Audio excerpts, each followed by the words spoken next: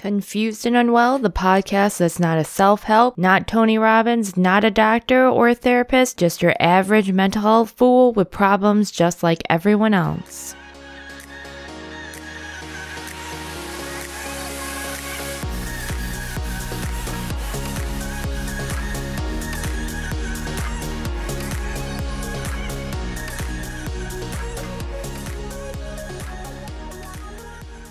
Hello friends, and welcome to yet another episode of Confused and Unwell. Today I have a banger of an episode for you, and by banger I mean not at all. Actually, it's pretty real as fuck, and I know I enjoy honest and real talk, especially with people I've never met before. Hello, my name is Borderline Personality Disorder. It's great to meet you. But yes, this episode couldn't be more real and actually in real time with how I am right now. As you guys know, I have major depressive disorder.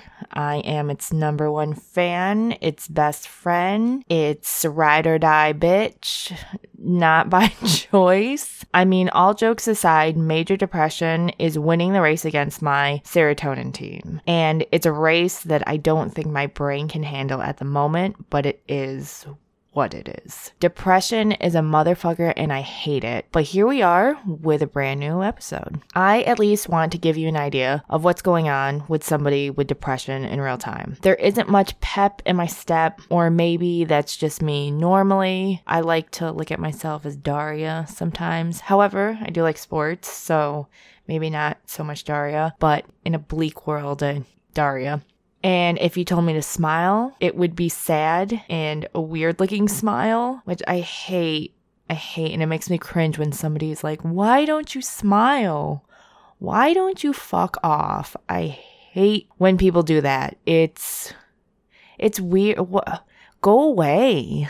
Maybe it will give you an insight or give you a yes, bitch, me too thoughts. Of course, this is all unscientific, unprofessional, undoctored, anything like that. It's just my personal experience. And I just want to have you here with my wonderful, sad journey. I feel like the whole scientific know-how of depression has been done, and there's a lot more knowledgeable resources out there if you're looking for that. But we're not here for that. Trust me, I had to even look up how to spell serotonin. Two resources that I like to use is NAMI, National Alliance of Mental Health. The other one is the National Institute of Mental Health. Anything related with mental health, especially this topic, depression or schizophrenia, or even OCD, obsessive compulsive disorder, anything that you think of is on there. And there's also helpful resources on there. And this is not a plug for them, but I always thought that they were up to date and very helpful, because you have to be careful where you find your resource material, because like I say in every episode, I'm not a doctor, but at least you can blame the government if you get wrongful information. This is at least one government organization and the other one's a nonprofit. As I mentioned before, I was diagnosed with major depression disorder, or clinical depression when I was young, and it makes sense why. I was doing the things I was doing. Not being able to sleep or sleeping too much. However, I love naps. It's the greatest thing ever. But not being able to get out of bed, slow moving, even slow talking, which might sound odd, but it's one symptom, and low self-worth. So I know, especially for, I guess, anybody, and especially when you're going through puberty, which I hate. Puberty, oh my God. That's so long ago, but that is very relevant to anyone, of any trans friends, gay friends, anyone, doesn't matter who you are, because we love all of you. We're inclusive. We love you guys. It's not just like, I don't like myself in this shirt. She could do better. Yeah, of course. But I think we're all, unless you have narcissism, which that's a whole other topic, but if you don't feel like you're worth anything, life is worthless, life is hopeless, these type of things aren't quote unquote normal, which is funny because I always thought they were normal, but apparently they're not. So doctors say they're not, but lower than low self-worth, not good. When I'm severely depressed, I usually feel like a shell. And that's how I have been feeling the last few weeks. Actually, the last few months. And I think it has to do with Corona related, but also at the same time, my life hasn't really changed. I haven't seen some of my friends. Things have kind of been the same. I would say in the beginning of when it all started was a bit different, but now it's kind of slowed down. However, this is in Western New York, not so much New York. We're 6 hours away from New York City, but things are slowly coming back to normal, but it's all been a big change and work has been stressful. It's just been very, very difficult. And it's odd because I have borderline personality disorder, which gives you all of these emotions, maybe too many emotions, but depression gives me none, or at least makes me feel like I have none. It's very odd. Borderline personality is all black and white extremes of life, even in mental health, which is crazy. So feeling nothing just fucking sucks. You feel like you're dead inside, and the thought of suicide seems like an okay thing to do. I personally am on the fence with suicide, and it's a very controversial topic. And I think it's very controversial because the ones who don't like it are usually people who don't understand it, or have lost somebody, understandable, or have religious beliefs on it. Okay, perfectly fine. Everyone has their opinion, but when you feel completely dead inside, is it wrong?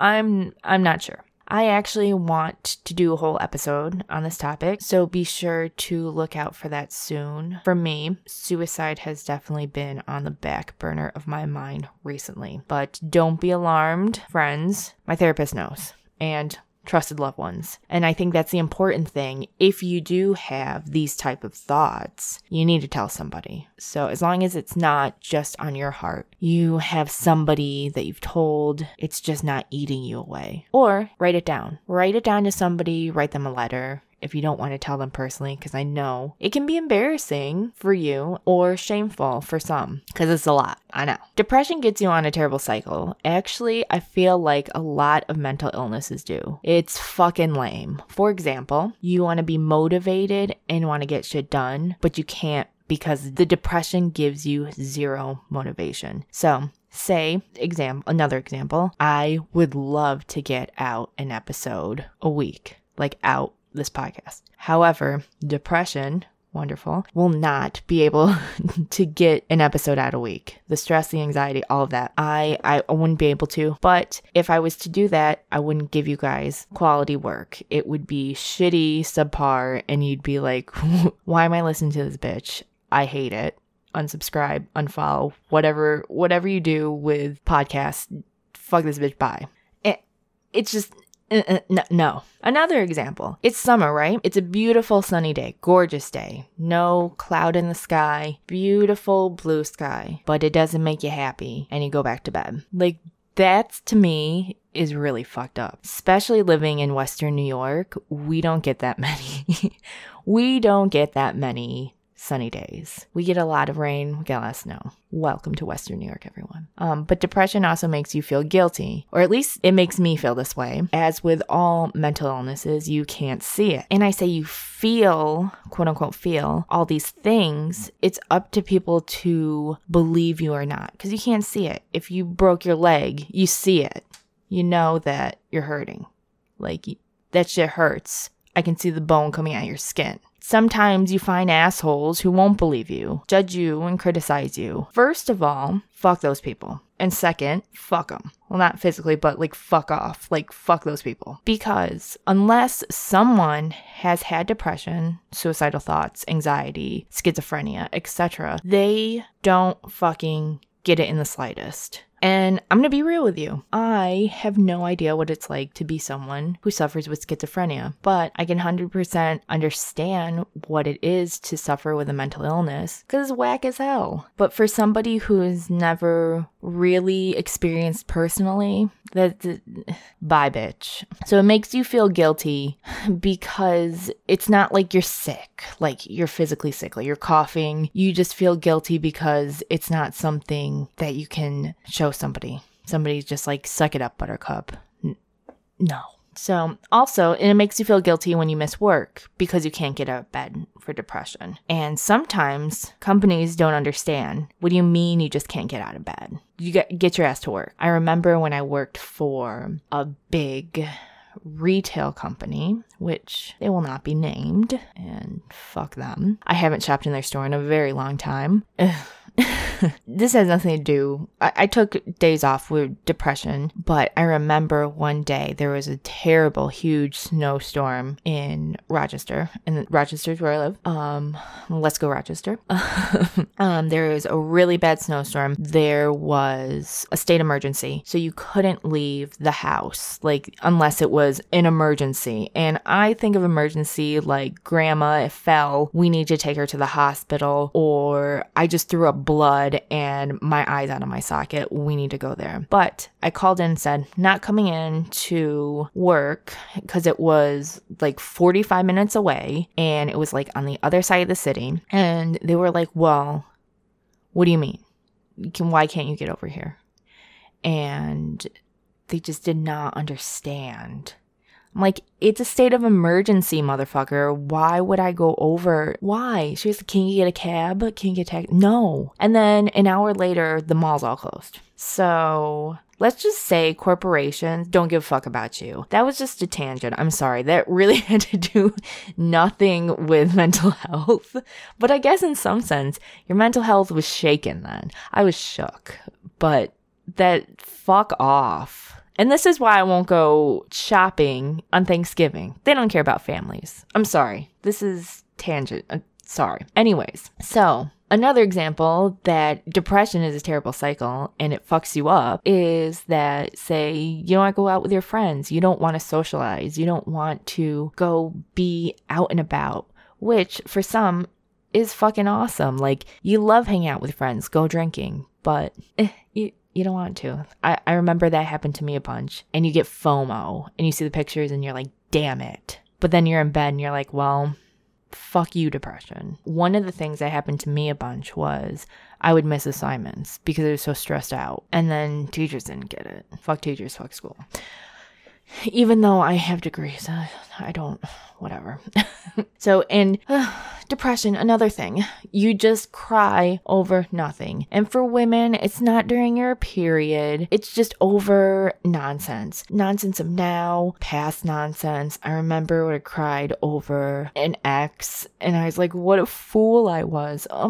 No, what, who cares?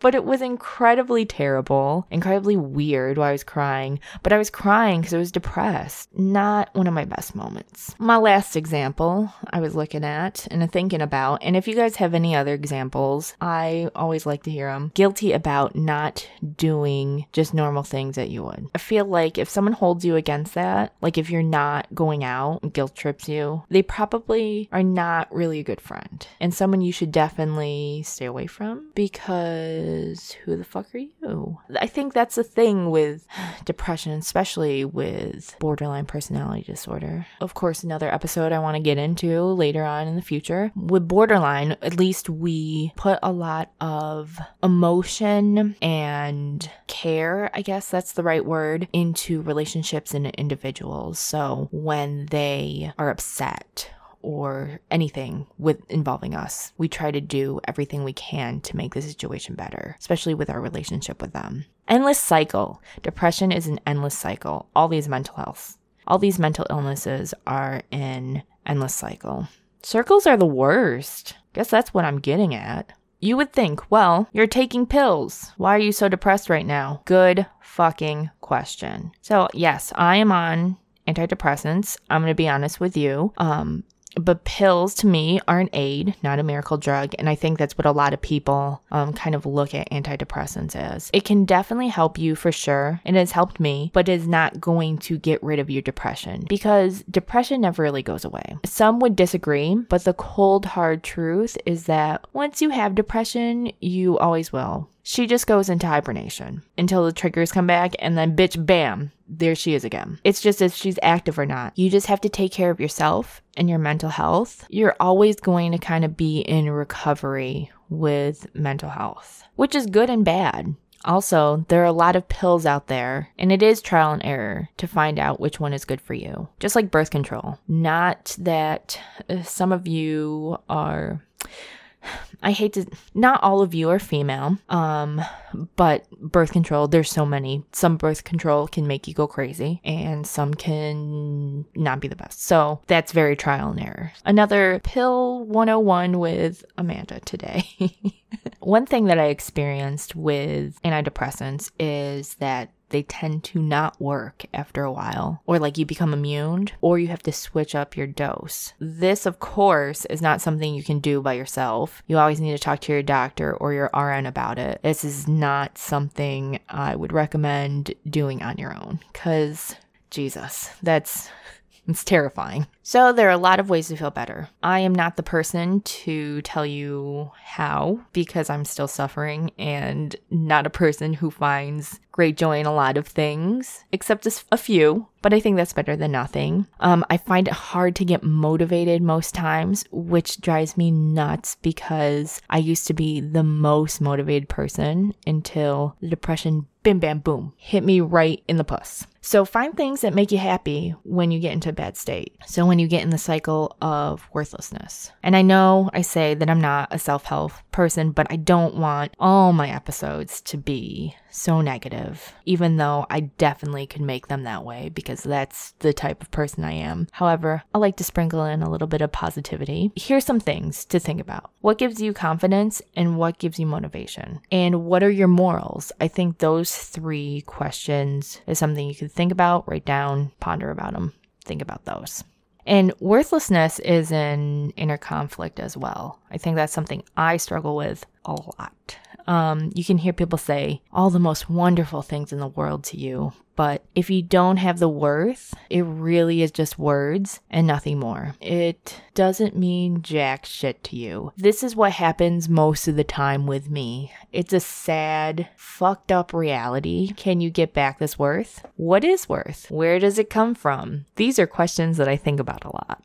Here's one random thought that I thought of, and I don't know if this is what you guys do. And this has nothing to do with worthlessness. It's more of bringing back emotions or anything to kind of feel like a person, but then it backfires always. One thing I end up doing, which is odd, I end up watching scary movies or TV shows to try to get some sort of emotion out of myself. So like really creepy stuff, hauntings, all this stuff. Travel Channel or ID is not good. True crime, serial killers, probably not the best things to be watching, but you watch them.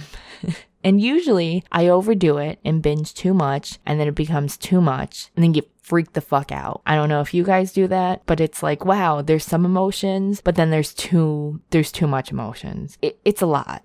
I don't know. Am I the only one? Maybe, but maybe that's fucked up. I don't recommend doing this, and I always say that I shouldn't do this, but then again, it happens again. Don't do this, kids. Speaking of a horror film, I think one of my greatest fears is going back to the hospital, like most people. I think the hospital is everyone's last resort, but there is definitely a reason why. I assume, like everyone, it's not the first resort. When I was younger, here's a story. When I was younger, I visited a loved one when they were in the mental health ward, whichever. I had no idea why they were there in the first place because I was so young. But this place is not a happy place.